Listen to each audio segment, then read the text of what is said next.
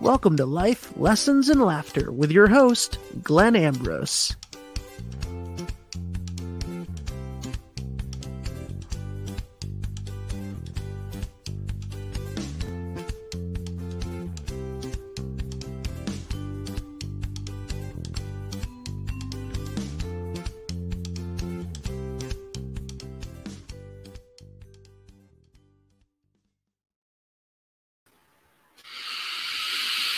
Hello, everybody. I'm playing around with my lighting, as you may be able to see, but I got all these shadows here that I'm not digging. Hold on, I'm going to try one other thing. So how's everybody doing? Let me know where you're from.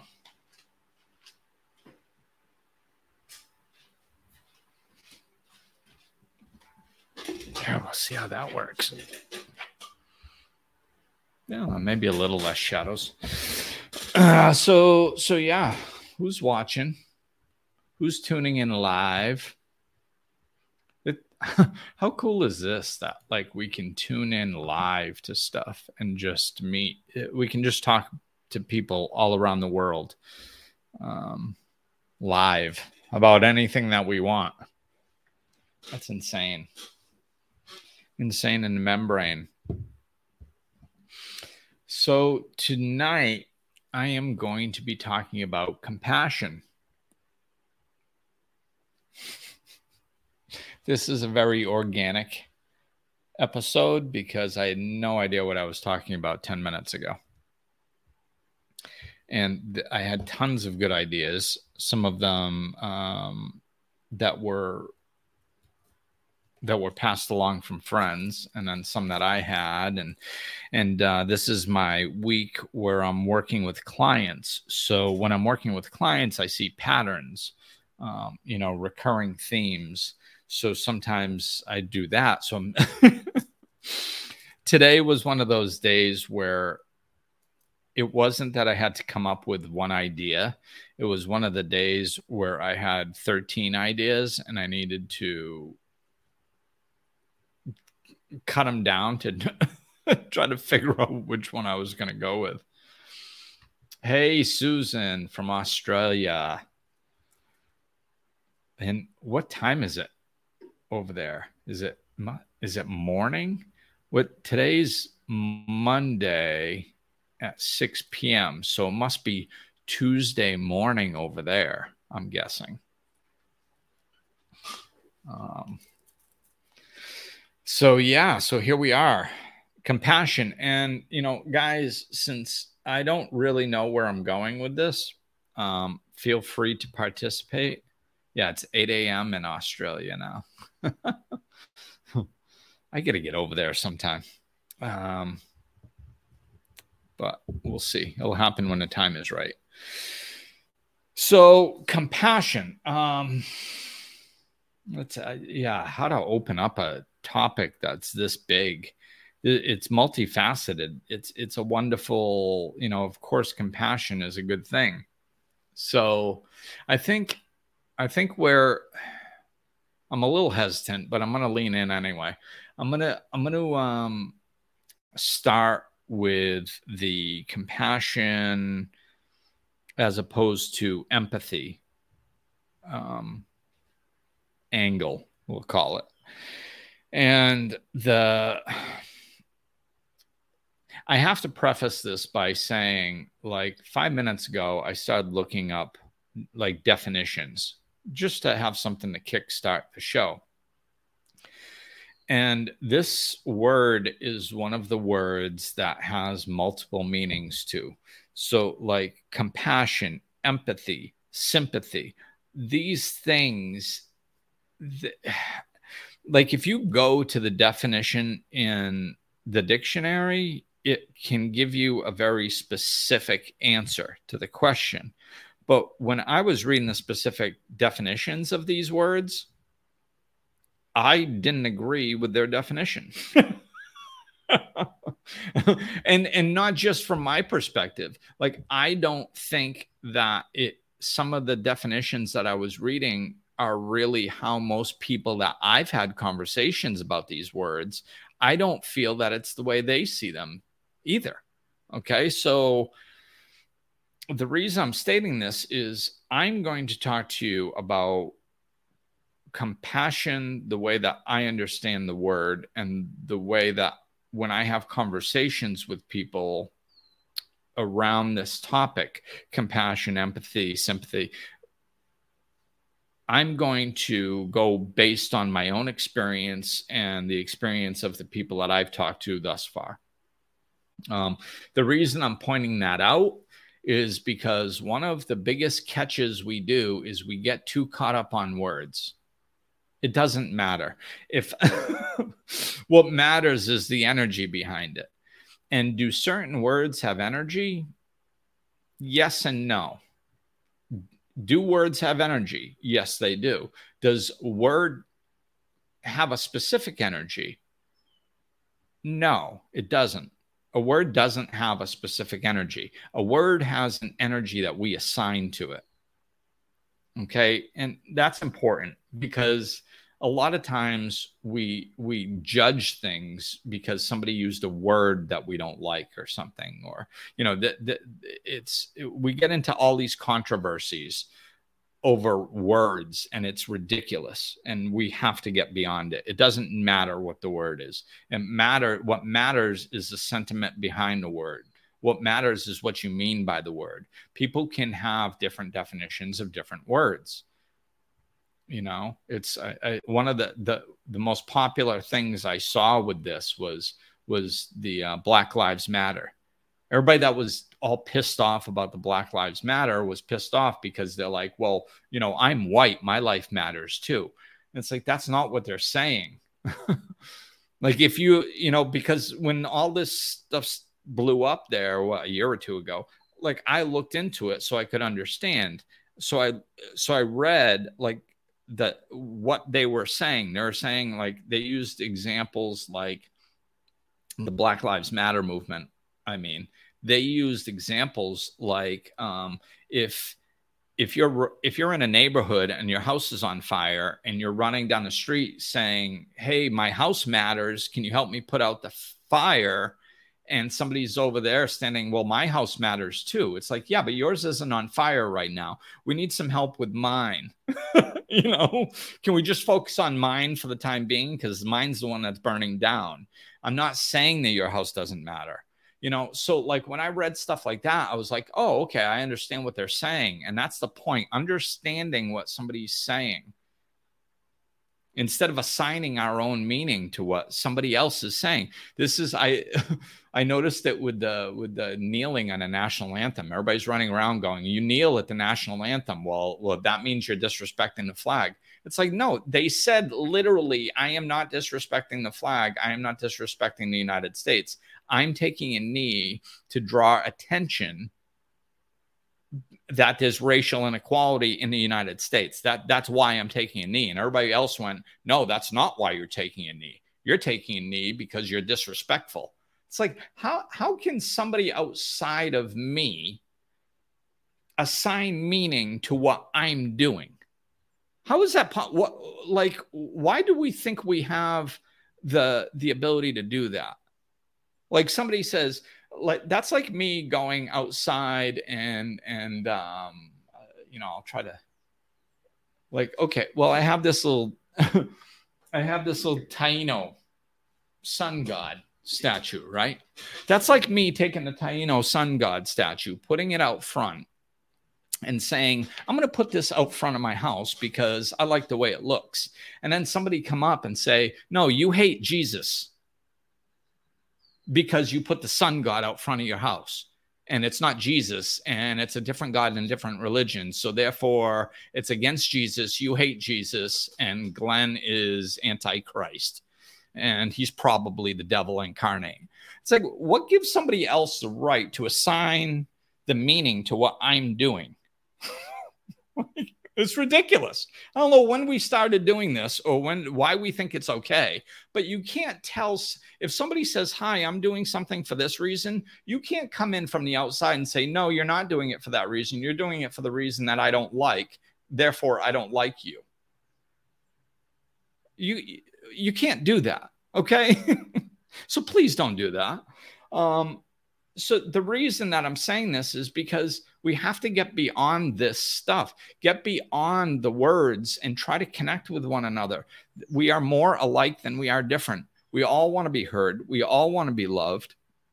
We all want to feel a connection with one another.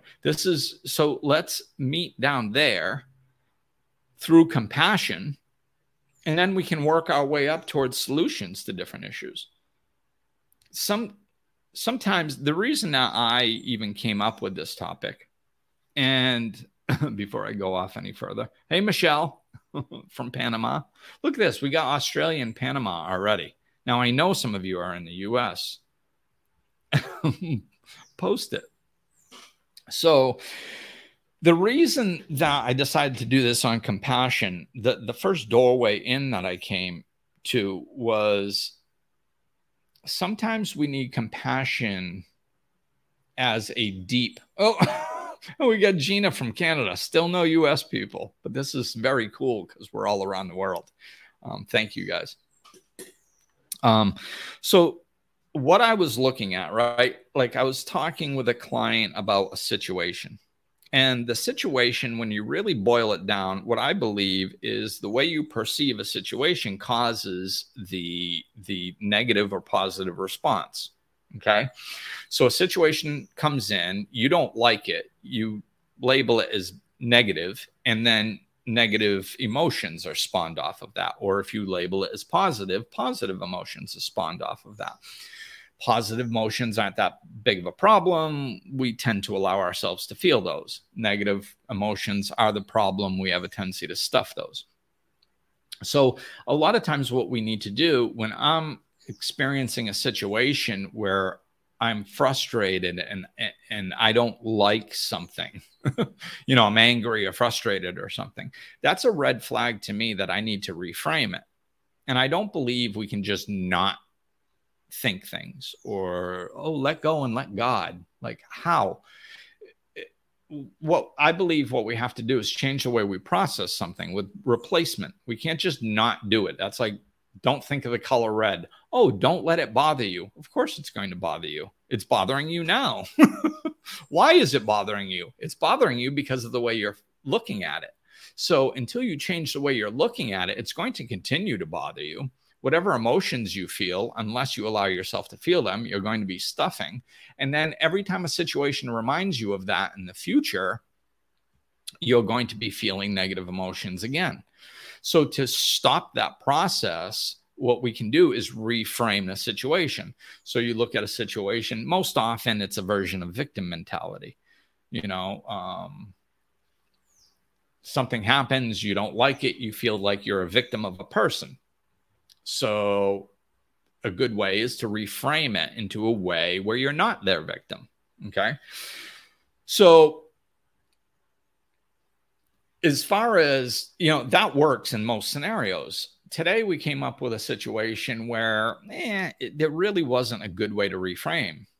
Like you look at it, you see it for what it is. You're not really a victim, but it's still a little annoying to interact with a person with this particular characteristic. So, I'll just, it wasn't this, but I'll just use this for an example. Like if you're talking with somebody that's a liar, if you have to interact with somebody who lies regularly, that can be frustrating. Now you can sit there and go, well, I'm not their victim and they can't control my life. And I'm going to take dominion over my life. And I'm going to make sure that they don't impact me negatively. Wonderful. Cool.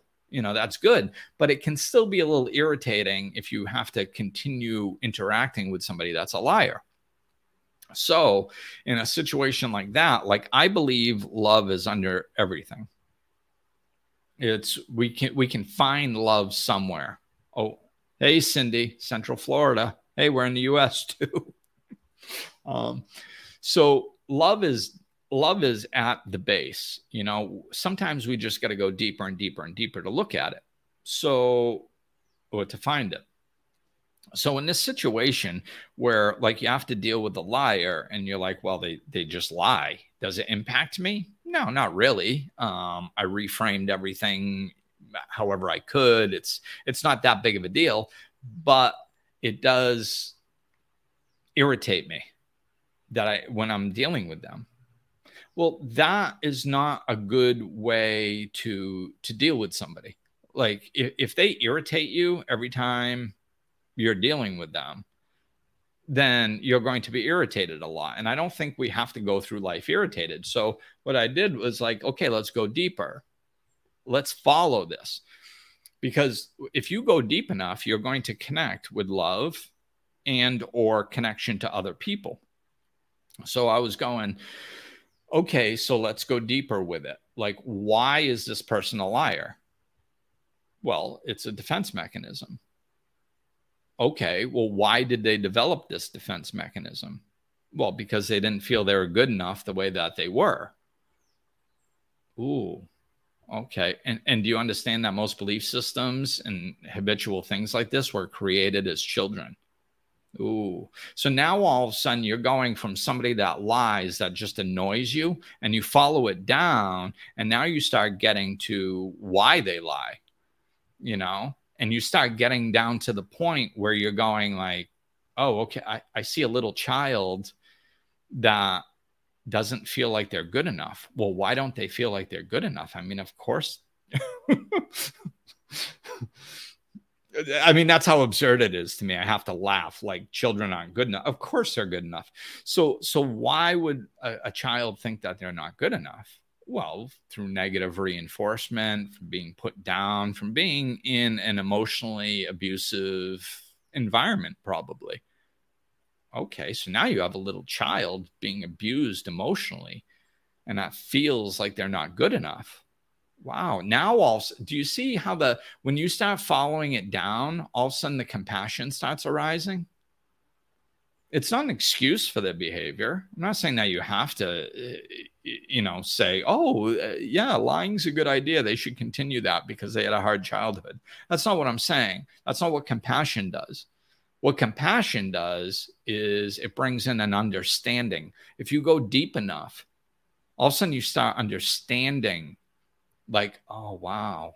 Yeah, I felt like that too. We can identify sometimes. And even if we can't, like, we can all identify with not feeling good enough in some sort of situation, you know? But even if you're not identifying with that, you can have compassion for them. I mean, why would you, how could you look hypothetically, even in your mind, look at a kid, go, oh, there's this little child and they're being emotionally abused and they don't feel like they're good enough. How does that not spark something in your heart? You know, that thing that sparks in your heart, that's compassion. It's just, that's compassion. And, one of the things that you can see in tragedy, and this is really a good thing to, there's so much tragedy that still happens in this earth. And we focus on the tragedy so much. We know there's tragedy, man. Like, we know people are dying in the Ukraine. We know that war is horrible. We know all this stuff. So like just sitting there ruminating about it. Oh my God. And it's so horrible. That doesn't help anything. But if you look around and you see the compassion that arises out of human suffering, it's natural. It's natural, man. It's part of our nature. When there's people suffering, there are people around them trying to help them. Focus on that. We get so beaten down by humanity because the humans that are not connected to their source, that are not focused on love, that are not living good lives, they cause all this destruction, and that's all we look at. And we think that's a representation of humanity. It's not a representation of humanity because it has to override our natural instincts for compassion and love. Everybody wants love. Everybody wants compassion. If somebody's so disconnected from it that they don't even know that they want it, that's even sadder. That's even more sad. Like, you're so disconnected from love and the ability and the right to have love in your life that you don't even want it anymore, or you don't think you want it. Oh my God, that makes my heart hurt. So this is what I mean. We got to go deeper to get to that compassion. That's a natural instinct for people. And we can see it in every tragedy.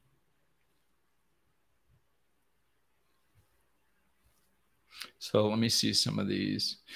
I don't care about the lies. I care about the lies they tell that hurt my loved ones, like kids.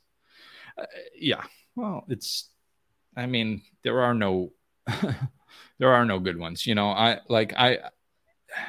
have plenty of firsthand experience with that. And I'm not going to get into it too much, but like the not being able to protect my son from some of that type of stuff was an extremely difficult thing. And one of the biggest things that I had to learn on this journey was that he's on a journey too. And I can't protect him. Everybody suffers in this life. And I'm not saying that this is a storybook little, I'm going to make you feel better. It's sometimes the truth hurts. And this is the truth. The truth is our children have their own path to walk. And sometimes we can protect them and sometimes we can't. And when we can't, it's hard. But that doesn't change. It being hard doesn't change the truth. Like all we can do is teach our children to be strong, to handle adversity. We cannot protect them from emotional suffering. And this is what most people try to do with their children. They try to protect them from emotional suffering. You can't. It's literally impossible. You cannot accomplish that task. So if that's your task, you're setting yourself up for failure. You're going to fail. Everybody suffers in this world. So now, does this mean we want to run around with our kid and shove them into emotionally painful situations? Of course not. I mean, if there's something that you can do to not expose your child to emotional suffering, then don't do that. That's logical thinking. However, our children are going to experience emotional suffering, and thinking that there's something wrong with it simply isn't true. This is the world we live in. There is nothing wrong with emotional suffering. We're all exposed to it. What we're supposed to be able to do is we're supposed to be learning to rise above it. Instead, everybody's running around going, it shouldn't be happening. It shouldn't. How did we come to the conclusion it shouldn't be happening? What logic, if you look at human life on this planet for the last 100,000 years, what makes us believe that it shouldn't be happening? Because we don't like it? No, of course I don't like it. Doesn't mean it shouldn't be happening. Doesn't mean there's something wrong with reality. It means we need to interact with reality. All suffering is resistance to what is. So if we're resisting the reality that this stuff happens, that causes suffering. And then we pass that suffering on to the kids. We go, oh, this shouldn't be happening to you. This is what we do in society. We run around making everybody feel better. We tell everybody, no, it's not your fault. This shouldn't be happening to you. Life isn't fair. That person's a jerk. That is the most disempowering load of shit that I've heard. We have to stop doing that. Stop disempowering your family and your friends and calling it love. It's not. It's disempowering. You're telling them they're a victim and it's not their fault. We need to teach people how to rise above this stuff. We need to teach people how to push through.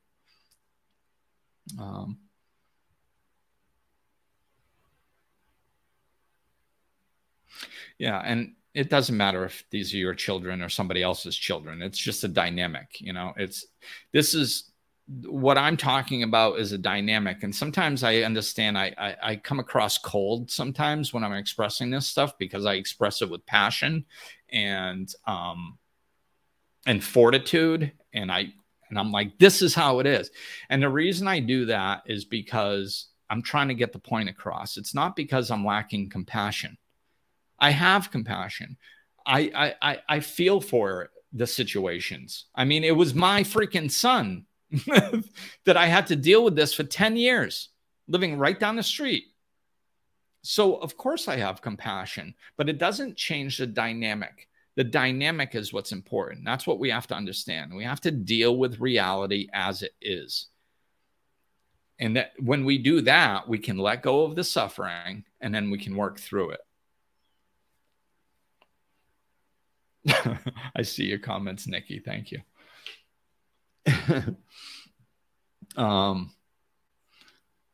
So let's see. I'm just going to scroll through because I know some of these. I know some of you guys are throwing some good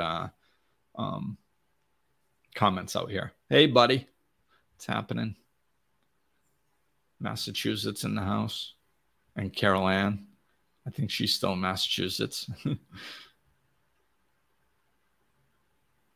Let's see what Michelle says here. Something Eckhart Tolle teaches that helps with compassion is that you can imagine that the person hurting you is doing the best they can because they probably are. It's true. I mean, they are doing the best they can. You know, and I think a really good example of that is parents. You know, I mean, man, we love our children so much. It's just, and if there is one place you want to screw up in life, or you know you're going to screw up, it's being a parent. There is no way you're going to do being a parent perfectly. It ain't going to happen. So you're going to make mistakes. And kids look at their parents. It's very difficult to see the humanity in their parents, especially in the past. I think we're starting to work through this because like in the past, it was such a power dynamic. The parents were in power and the kid was subservient and you shut up and do what you're told and that type of stuff. And it's very difficult to look at your parent as having weaknesses or not, making mistakes because they never showed you they made mistakes, right? So like they act like they're perfect. They act like they know everything. So you expect them to be perfect. You expect them to know everything. And then all of a sudden you start getting older and you're like, wait a minute, that's wrong. And you don't understand why it's wrong because they must know everything. So you start rationalizing. You think they must hate me or they must be a moron or they're a jerk or, and you're trying to create your own identity at the same time, which, So yeah, people are doing the best that they can. It's just, I mean, we have to put down the stick in somebody else's eye while we're ignoring the log in our own. I mean, really, if we slow down and look at it and we start leaning into the compassionate way of thinking and we start thinking like we've all been there, man. We've all been in the human race. We've all done this stuff. We've all been put down. We've all been bullied. I mean, even the bullies have been bullied. That's why they're bullies, right? So they're bullied by their parent. Then they go bully kids at school. Or they're bullied by an older brother or an older sister. So then they go bully somebody at school. Like it's all trickle down. I mean, nobody comes out of the womb a jackass. These are all defense mechanisms. These are all developed. So we've all been insecure. We've all had these things and we've all chosen different ways of dealing with it. And if we understand that, that's where we can land in compassion. So the main, there are versions off of these, of course, but the main three ways that we call it the fight or flight response, but it's also defense mechanisms that are born out of these. The main defense mechanisms as children are fight, flee, or freeze. Those are and if you look at the defense mechanisms, they're usually a version of one of those three things, right? So when people freeze, they just shut down. That is internal. So a lot of times people don't catch that much flack until they're in a relationship and they constantly shut down. Then the other person is like, you can't keep shutting down on me, man. And it becomes a problem, right? And then same thing with fleeing. Sometimes it's like you're getting yourself out of a situation. So sometimes that works, but you can actually do that depending on how often and how extreme you do it and not get into that much trouble. Why? Because you're getting yourself out of the situation. And quite possibly until you're in a relationship and the person goes, you can't just keep leaving. The one that's the hardest to find compassion for is the fighting, anger. When somebody's go-to is anger, when their go-to is to fight back, that's the hardest one because it's external, so other people can get hurt. And it's loud and it's noisy and often violent, right? But it's just another defense mechanism. And again, I'm not excusing it. I'm not saying that people should be allowed to act out in anger or fight back. What I'm saying, I'm talking about compassion. So I'm trying to explain these things so you guys understand why they're doing these things. And if you understand why they're doing them, then not only can you have compassion for them, but you can also deal with the scenario better. Because most people, when they see somebody angry, they get angry at them. Like, how does that help the situation? Somebody's fighting back, and then the other person comes in and goes, hey, you can't fight back. Oh, how's that going to go? Well, no, of course not. You have anger energy and you're adding anger energy. So guess what you get? More anger energy, right? So if you understand this stuff and you have compassion for people, then you're not all caught up in the emotion yourself. You can and you understand why they're acting like this.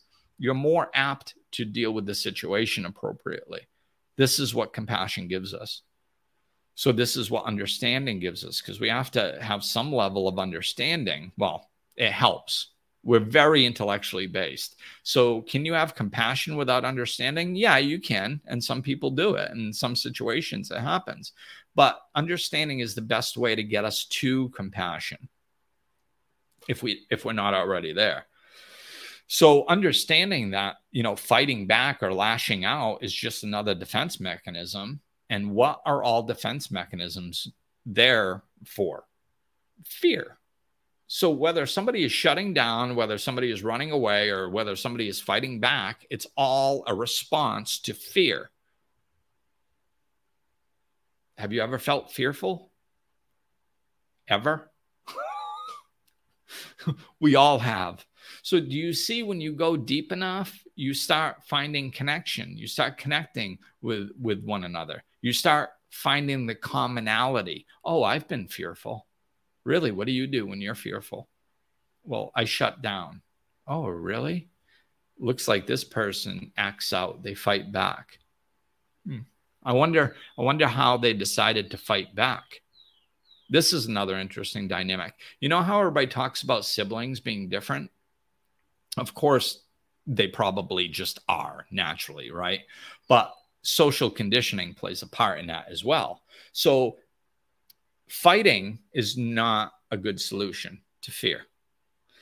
Fleeing is not a good solution to fear. Freezing is not a good solution to fear.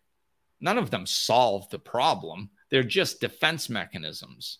They're just coping strategies for the moment. Okay? And people usually pick one as a go-to. And none of them really work in all situations, and none of them are that great. So let's say, and I mean, I guess this is Glenn's theory. I don't have any scientific proof of this, but this is the information that comes through me when I contemplate this stuff. Like when you see a sibling, that what they do, let's say that the first sibling starts getting acclimated to life here on Earth, which is dysfunctional. So they start trying to figure out how to interact with reality to get what they want, to receive love from their parents, probably to fit in, to be accepted, all that stuff. And when they are, when they're really at a crossroads where they don't know what to do, they have to pick a coping mechanism. So they go, I'm going to fight. So let's say the oldest one picks fighting, that's their go-to. So now all of a sudden another child is born into the family. And that child pays attention to everything, man. They're sponges. They pay attention to the parents. They pay attention to the kid and what they're looking at. And they're going, okay, wait a minute. My older sibling fights. That doesn't work that well. Now, it doesn't necessarily work any, like, it may work just as good as freezing or fleeing, but the kid doesn't know that. All the kid sees is one sibling fighting and it not working some of the time. So the sibling, the younger sibling, goes, fighting, sometimes it works, but it's really noisy. It's really loud. I see the negatives and it doesn't even work half the time. So maybe I shouldn't do the fighting. I'm going to do something different. Why? Because they see that not work. So then they pick different. So then now they got freeze or flee left. They usually pick a version of one of those two. Now all of a sudden you go, geez, this one really acts out. This one's really quiet. You think? They're just trying to figure out a defense mechanism to make sense out of this whacked out dysfunctional world that we're in,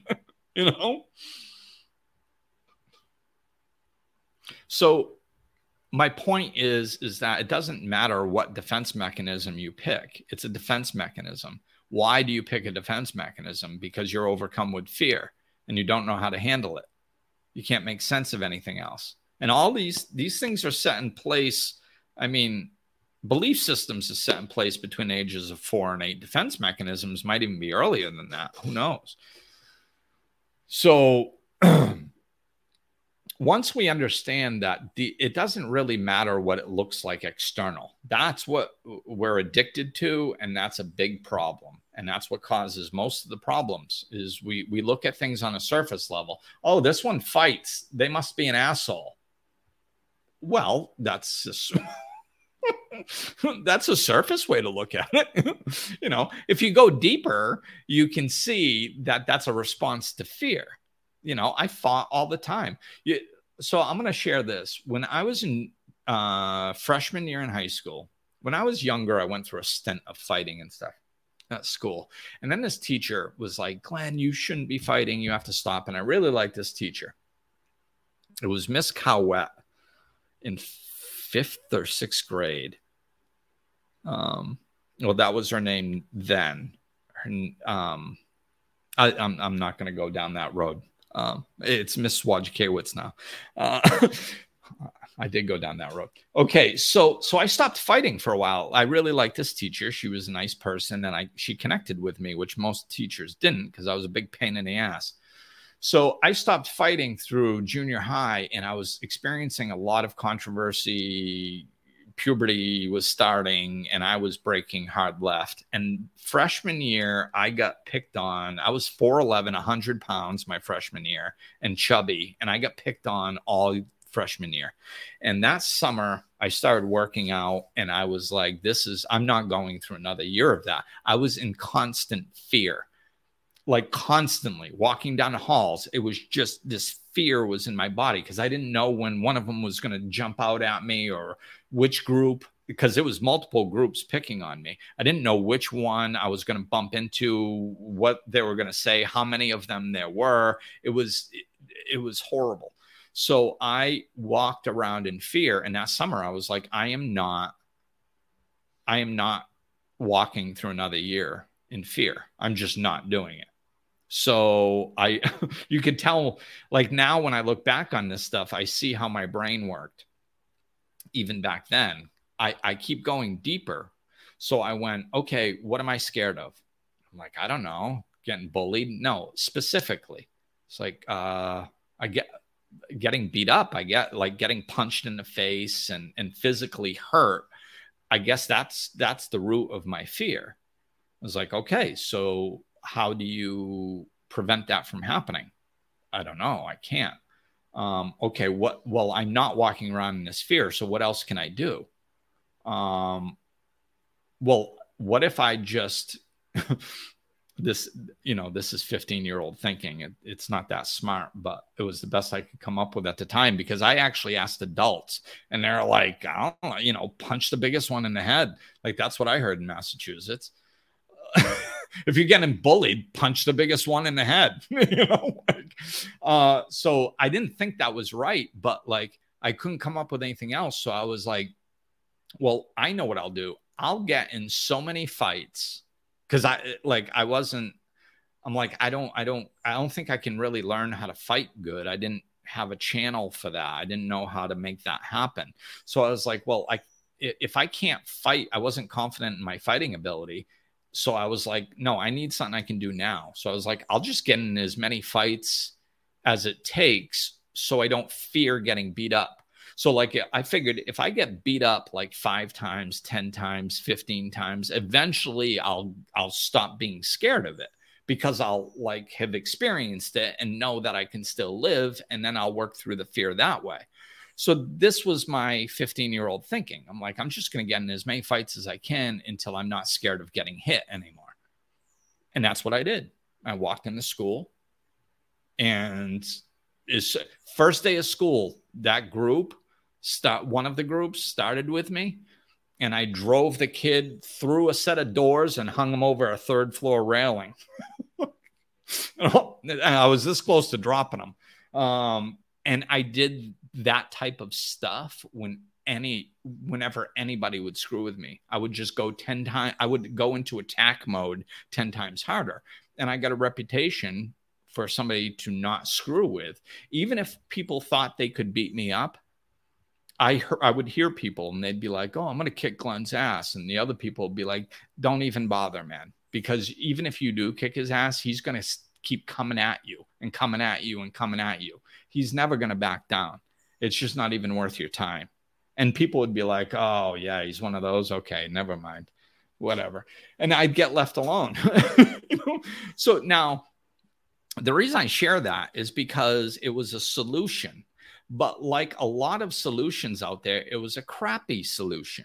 Did it solve my problem? Yeah, I got over the fear. I didn't get bullied anymore. So it worked for that scenario, but I'm getting in fights all the time. There's backlash from that. I got into a lot of trouble for getting in fights. I got hurt. I got lots of negative things came out of that. But where was it spawned? So you can look at Glenn in high school, go, oh, Glenn goes crazy and punches people and he's a maniac and he gets in all kinds of fights. Yeah, that's who I was on a surface level. And as long as you look at me like that, I'm a jackass. But if you go underneath and you start understanding why I became like that, and it was because as a response out of fear and confusion and not knowing what else to do and not being able to find out an answer, now all of a sudden you start landing in some compassion, hopefully. And then you go, oh, everything's like that. The people who freeze are like that. The people who flee are like that. The people who fight are like that. We have to have compassion and understand that these actions are birthed out of fear and make people feel safe. It's so, to use a different example, like somebody that shuts down all the time, somebody that doesn't have that defense mechanism goes, why do you shut down all the time? You're such a jerk. You shut me out. And that's not fair to me.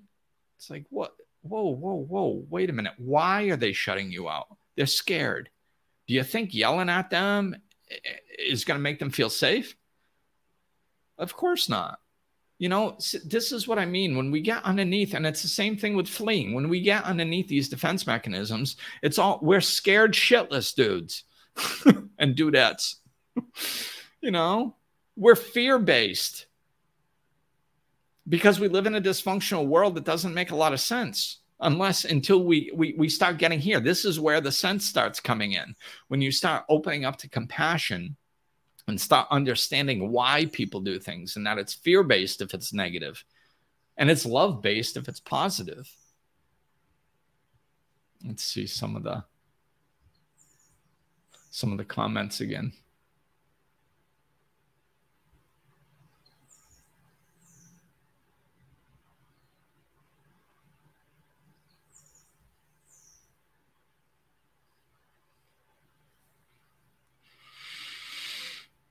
Yeah, Gina, we need to teach them how to deal with the lies versus protect them from it. That's a beautiful wrap up for what I was just saying with the kids and stuff.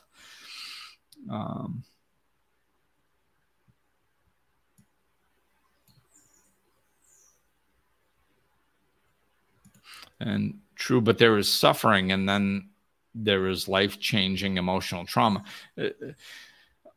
Everybody goes through emotional trauma. That's what suffering does. I have yet to meet an adult that doesn't have emotional trauma. I mean, I think we have to be careful with that word, trauma. People use that word either not enough or too much, in my opinion. It's like, but so what causes the trauma, right?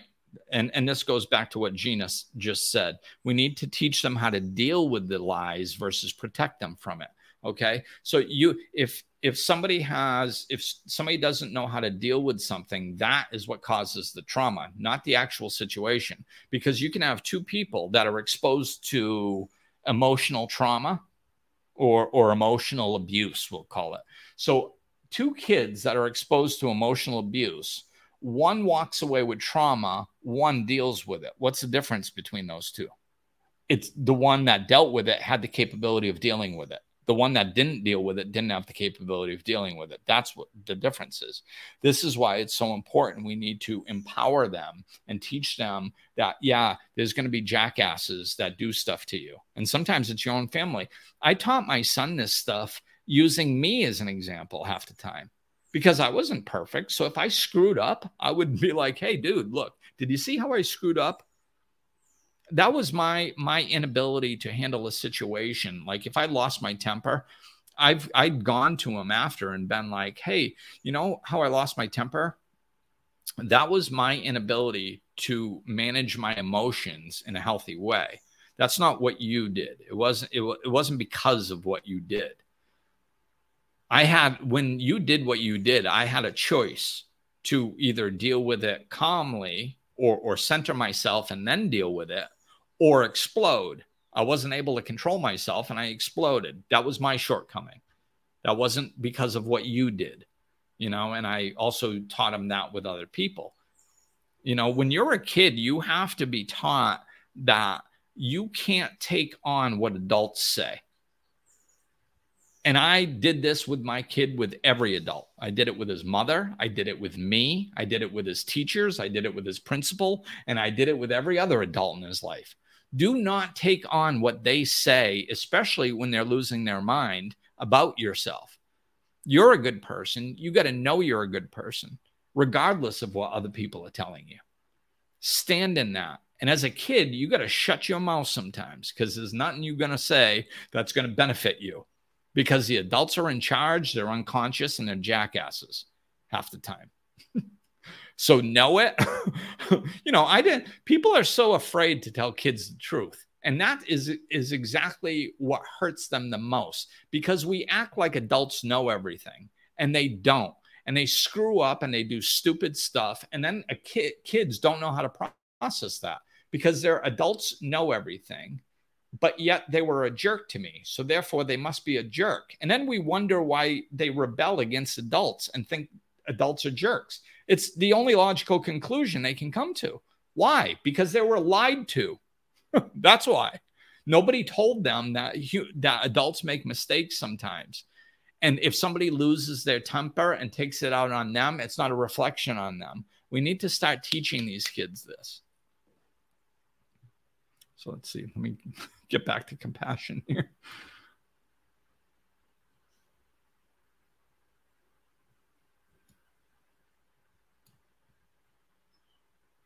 I was courageous and brave. I just chose something, that, it's the same to me. Choosing to fight was the same thing as choosing alcohol. Like alcohol was, wait a minute, let me get this. I just realized I still have this comment up. Alcohol, I was an alcoholic for 20 years. So, alcohol was my solution. A lot of people think alcohol is the problem. Alcohol is not the problem. Drugs are not the problem.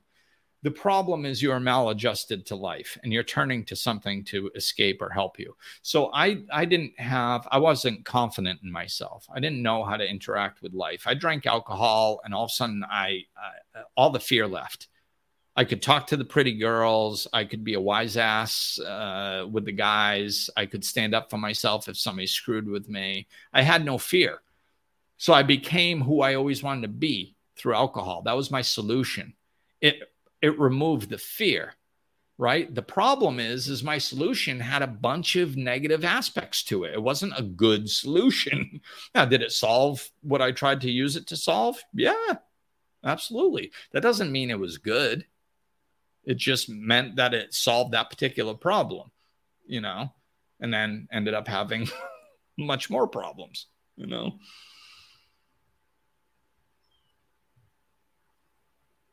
Yeah, it's nice empowering your children. A lot of adults don't like it. A lot of adults don't like when kids call them on their BS. And then honestly, I talked to my son about this. It's like, hey, when you're a kid, you're 10 years old and your teacher is wrong. What do you gain by pointing out the fact that they're wrong?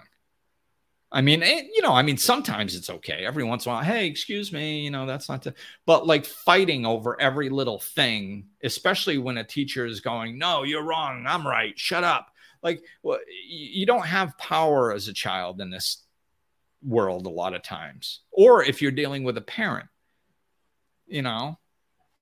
So like if you know some kid's parent is abusing them emotionally, it doesn't really do much good to teach that kid to go attack back at their parent because they have no power yet, right? But you can change their inner dialogue. Be like, you know what? It's not worth fighting. You know your truth. Because they go, their father's giving them a load of crap and they're like, you're a load of crap. How does that usually end? With more emotional abuse, right? So you don't want to teach them to get more emotional abuse, but there are times when they can stand up for themselves. In those situations, they can. My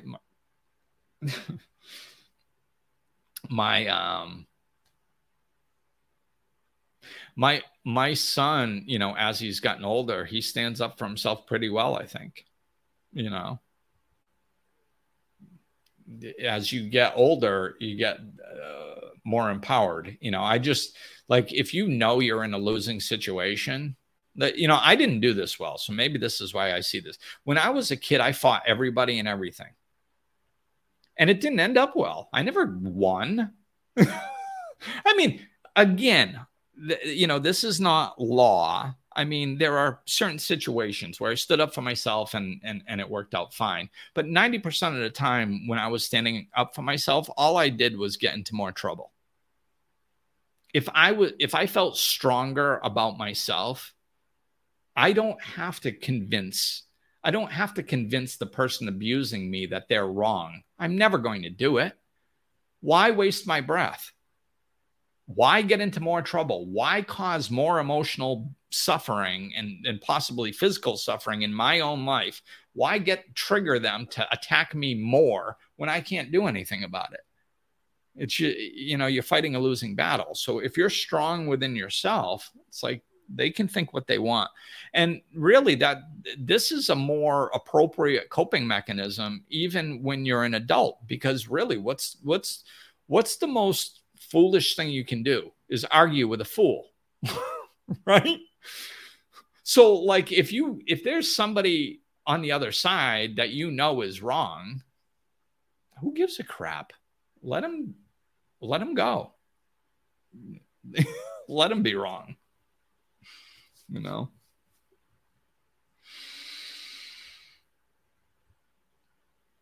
So yeah.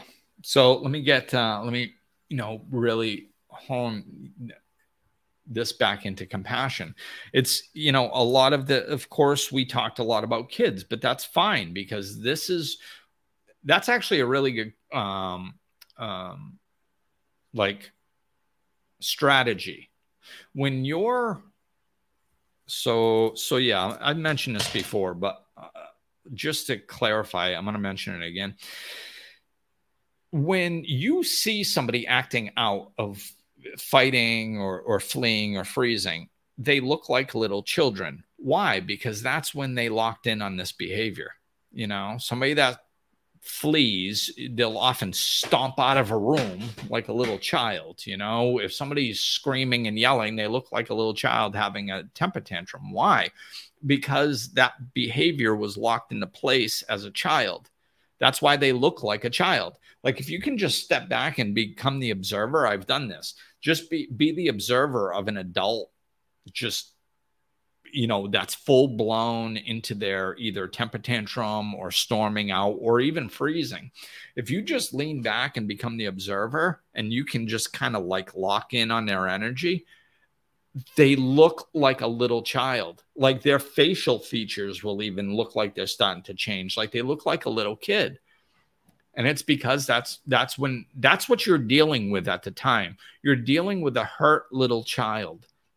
So in your brain, if you can be present enough to just be like, oh my God, they're acting like a little child. That's because they're acting out of a scared, fearful little child. That's the emotion that they're in. And this is their response to it. Then you start treating them with kindness. If you recognize that in a child, if there's a 3-year-old and, they start throwing a temper tantrum, what are you going to do? Start fighting back at them? Probably not. It's a little child.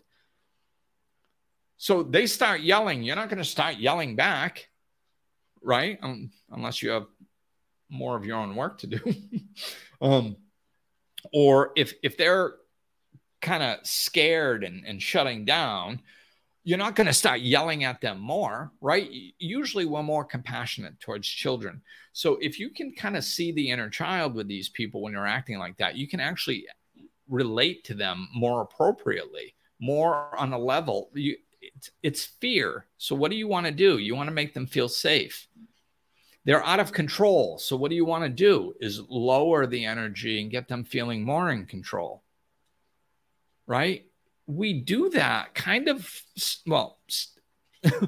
healthy people do that kind of okay with kids. Not perfectly, not every time, but they interact with children much better than they interact with adults. When somebody's an adult, they're like, oh, they should have learned this by now. Yeah, well, they didn't. We all revert at certain times. So if we can see that, we're going to choose how to interact with the adults in more of a compassionate way.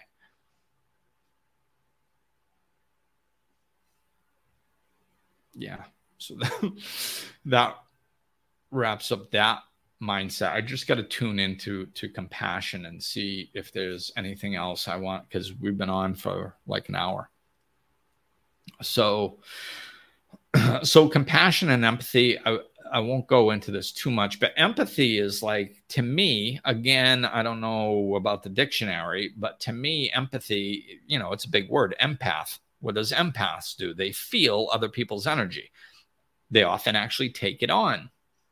And that's a whole, I've done podcasts on empaths and everything, so I'm not going to go into that too much, but the difference between an empath, the way that I'm talking about that, and somebody that's compassionate, is you don't have to take on somebody else's suffering. You don't even necessarily need to not only take it on, but you don't need to feel it. All you need to do is really understand it. Like if I sit there and go, oh, there are people suffering in the Ukraine right now, like, because there's a war there, and there are people that don't know if a bomb is going to drop on them, or if they're going to be able to feed their children or eat themselves, or if there's going to be water. Like, that's enough right there to go to trigger that instinct inside to go, oh my God, I feel for these people. It's not good that they're in that situation. I wonder if there's anything that I can do to help. That's what compassion does, is it moves us to help. It sparks that natural instinct to see somebody suffering and want to alleviate their suffering. That's the important part about compassion. So we don't, and this, I'm not going to go into this too deeply too, because it's probably a whole nother podcast, but we have to slow down and be really careful if we are feeding our ego or if we're trying to help. We need to try to help more. And if there, and it's okay if you can't, most people can't help. I can't really help. Can I maybe donate some money to relief in Ukraine? Yeah. Can I fly over there and do something to stop the war? No. Are there other political avenues that some people can take that either I'm not going to take, either because I can't or because I won't, because it's not my personality, it's not my lot in this particular lifetime? There's some things that I'm just not going to do for one reason or another. So what a lot of people, they have this natural compassion and they feel bad and they want to help and they don't know how to help. So what they do is they go on Facebook and they bitch about how wrong it is. That is not helping. It's voicing the fact that you disagree with something doesn't help. It doesn't. I mean, unless you're signing a petition or you're, on a march or you're writing a congressman or you're taking some sort of action. Arguing with people on Facebook doesn't do it. Okay. All that does is feed your ego. That's all it does. Because know what that is? That's complaining. Complaining about something.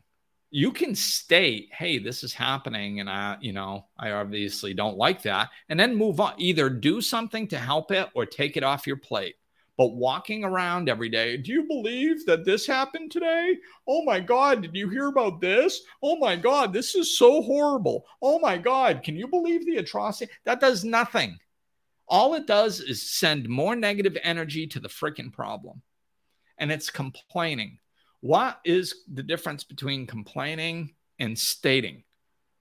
Tolle did a wonderful job on this as well. Complaining is not helpful. There's no solution in it. So Tolle talks about ordering soup at a restaurant. The soup's supposed to be hot. It comes cold. Fixing a situation, taking action, speaking up says, excuse me, waitress, my soup is cold. Could you heat this up for me, please? That's a solution-based. And that's fine and helpful. Complaining is, I can't believe that they serve this soup cold. Why would anybody serve hot soup cold? This is ridiculous. Why did they do that? That's just complaining. There's no solution built in. And all it is stroking your ego. All complaining, by the nature of what a complaint is an ego stroke, because there's no solution in there. But people do it addictively, right? People complain all the time. So why are they complaining? It's because they get an ego stroke. Well, how do they get an ego stroke? They get one because of the unconscious implications of what they're saying. They are basically implying that they wouldn't do it that way.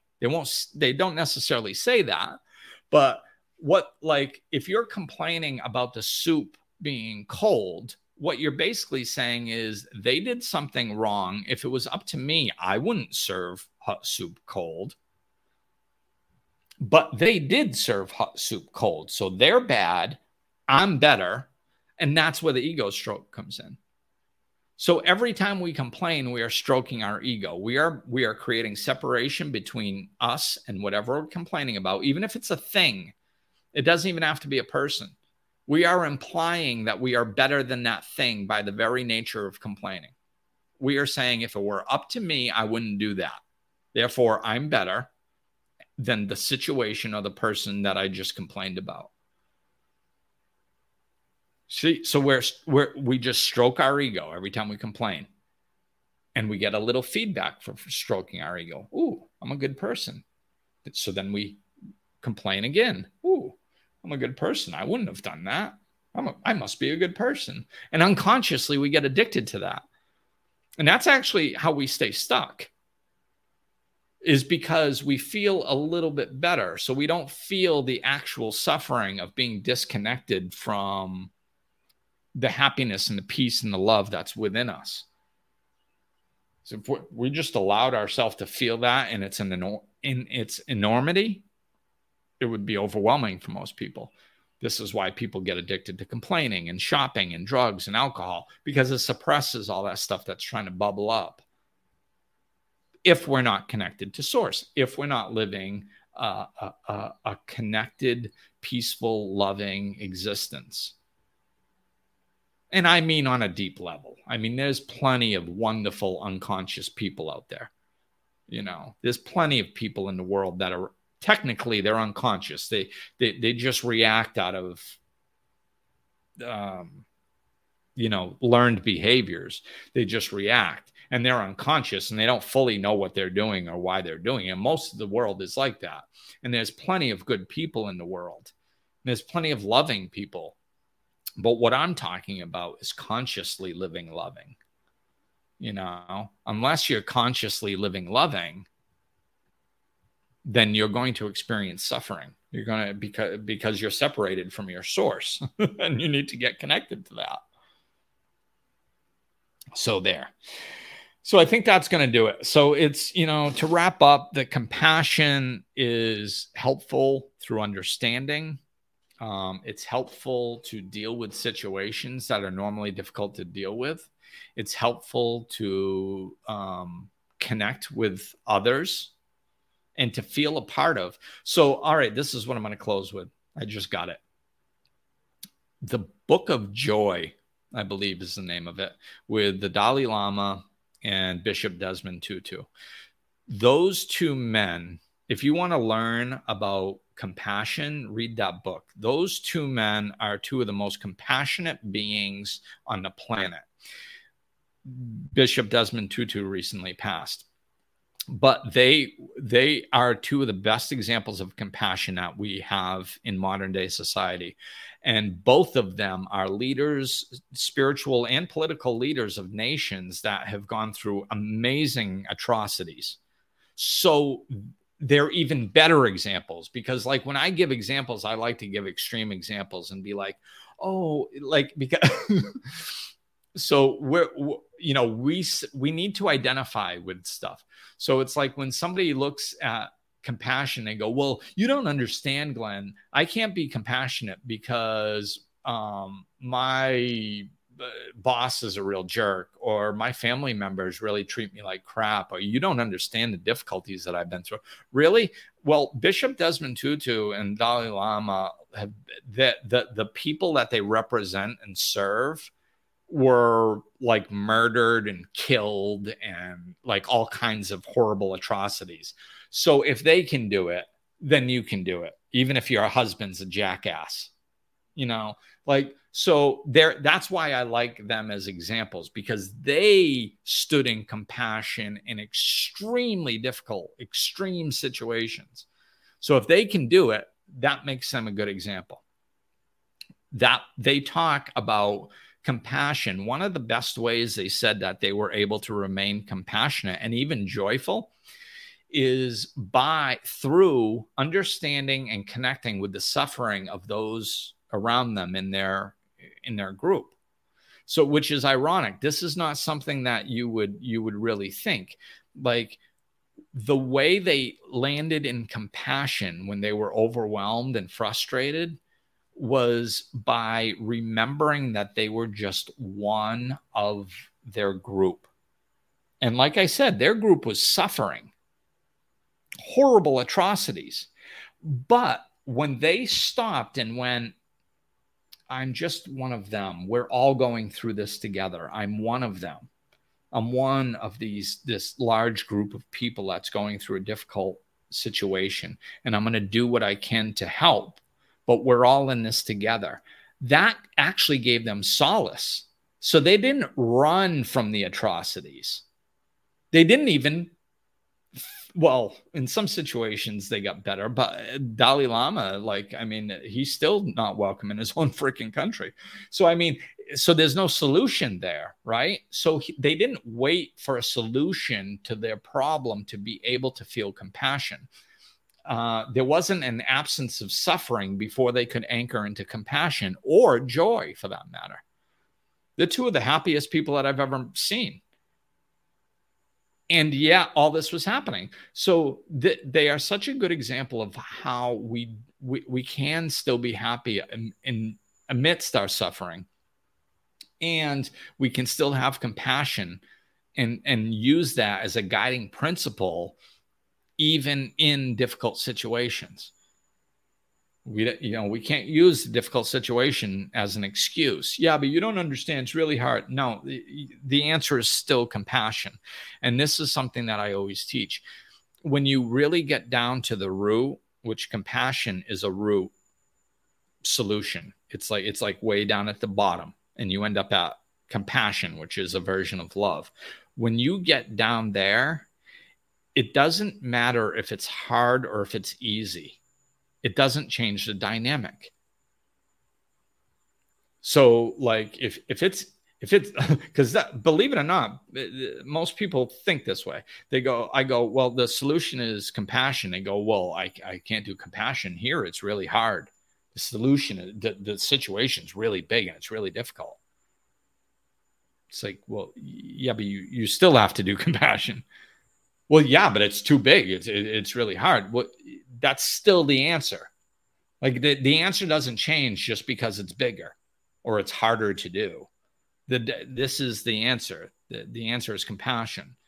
So I suggest you start trying to lean into compassion, since that's the only answer.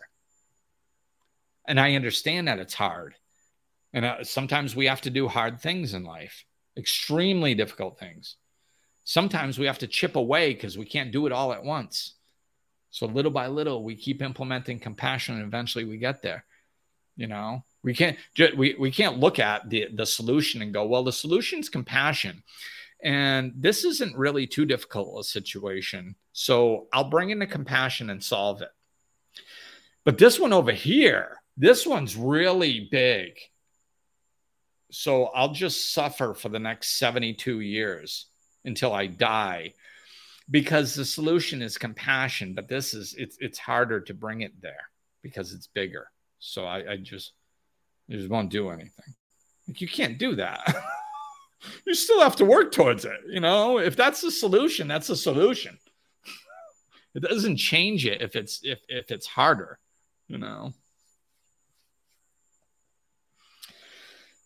Yeah. And people have done it. And I'm just going to end with this. People have done it in whatever situation you're in. People have done it in more difficult situations. It's happened. Research it. And this is a good example of that. Gina just stated a family forgave the shooter of Sandy Hook. That was an extreme example of compassion and forgiveness. Yes. And I mean, I was in Rhode Island when that happened. That happened like an hour from me. So I was very familiar with a lot of the dynamics and stuff, and even reached out to Nick Ortner, who is, I don't know if I should say it this way, but he's one of the faces of emotional freedom technique of tapping, which releases emotional trauma energy, right? And he was down there. That's where he's from. He's from Connecticut, right near the Sandy Hook. And so he was working with some of the ones that were willing to work with him to release some of that. And I don't know if it's the same person you're talking about, but one of the people there, they were able to release the emotional trauma and the energy from that situation through tapping. So I reached out to him to see if I could drive down and help. And it just didn't work out for one reason or another. So, but yes, the point is people do this in extreme situations, and it's really hard. And are we going to do it perfectly? No, probably not, especially in the hard ones, but it doesn't change the answer. The dynamic stays the same. So, all right, cool people. Thank you. I had no idea where that was going to go. So, but I think there was some helpful information in there, hopefully. So thank you for listening, watching, definitely participating. This was one of the best participation nights we've had in a while. So thank you. I appreciate it. I am going to go to my ending, and I will talk with you guys soon. Peace. Looking for more? Check out over 200 episodes of Life Lessons in Laughter, or click the link in the description of this episode to connect with Glenn directly.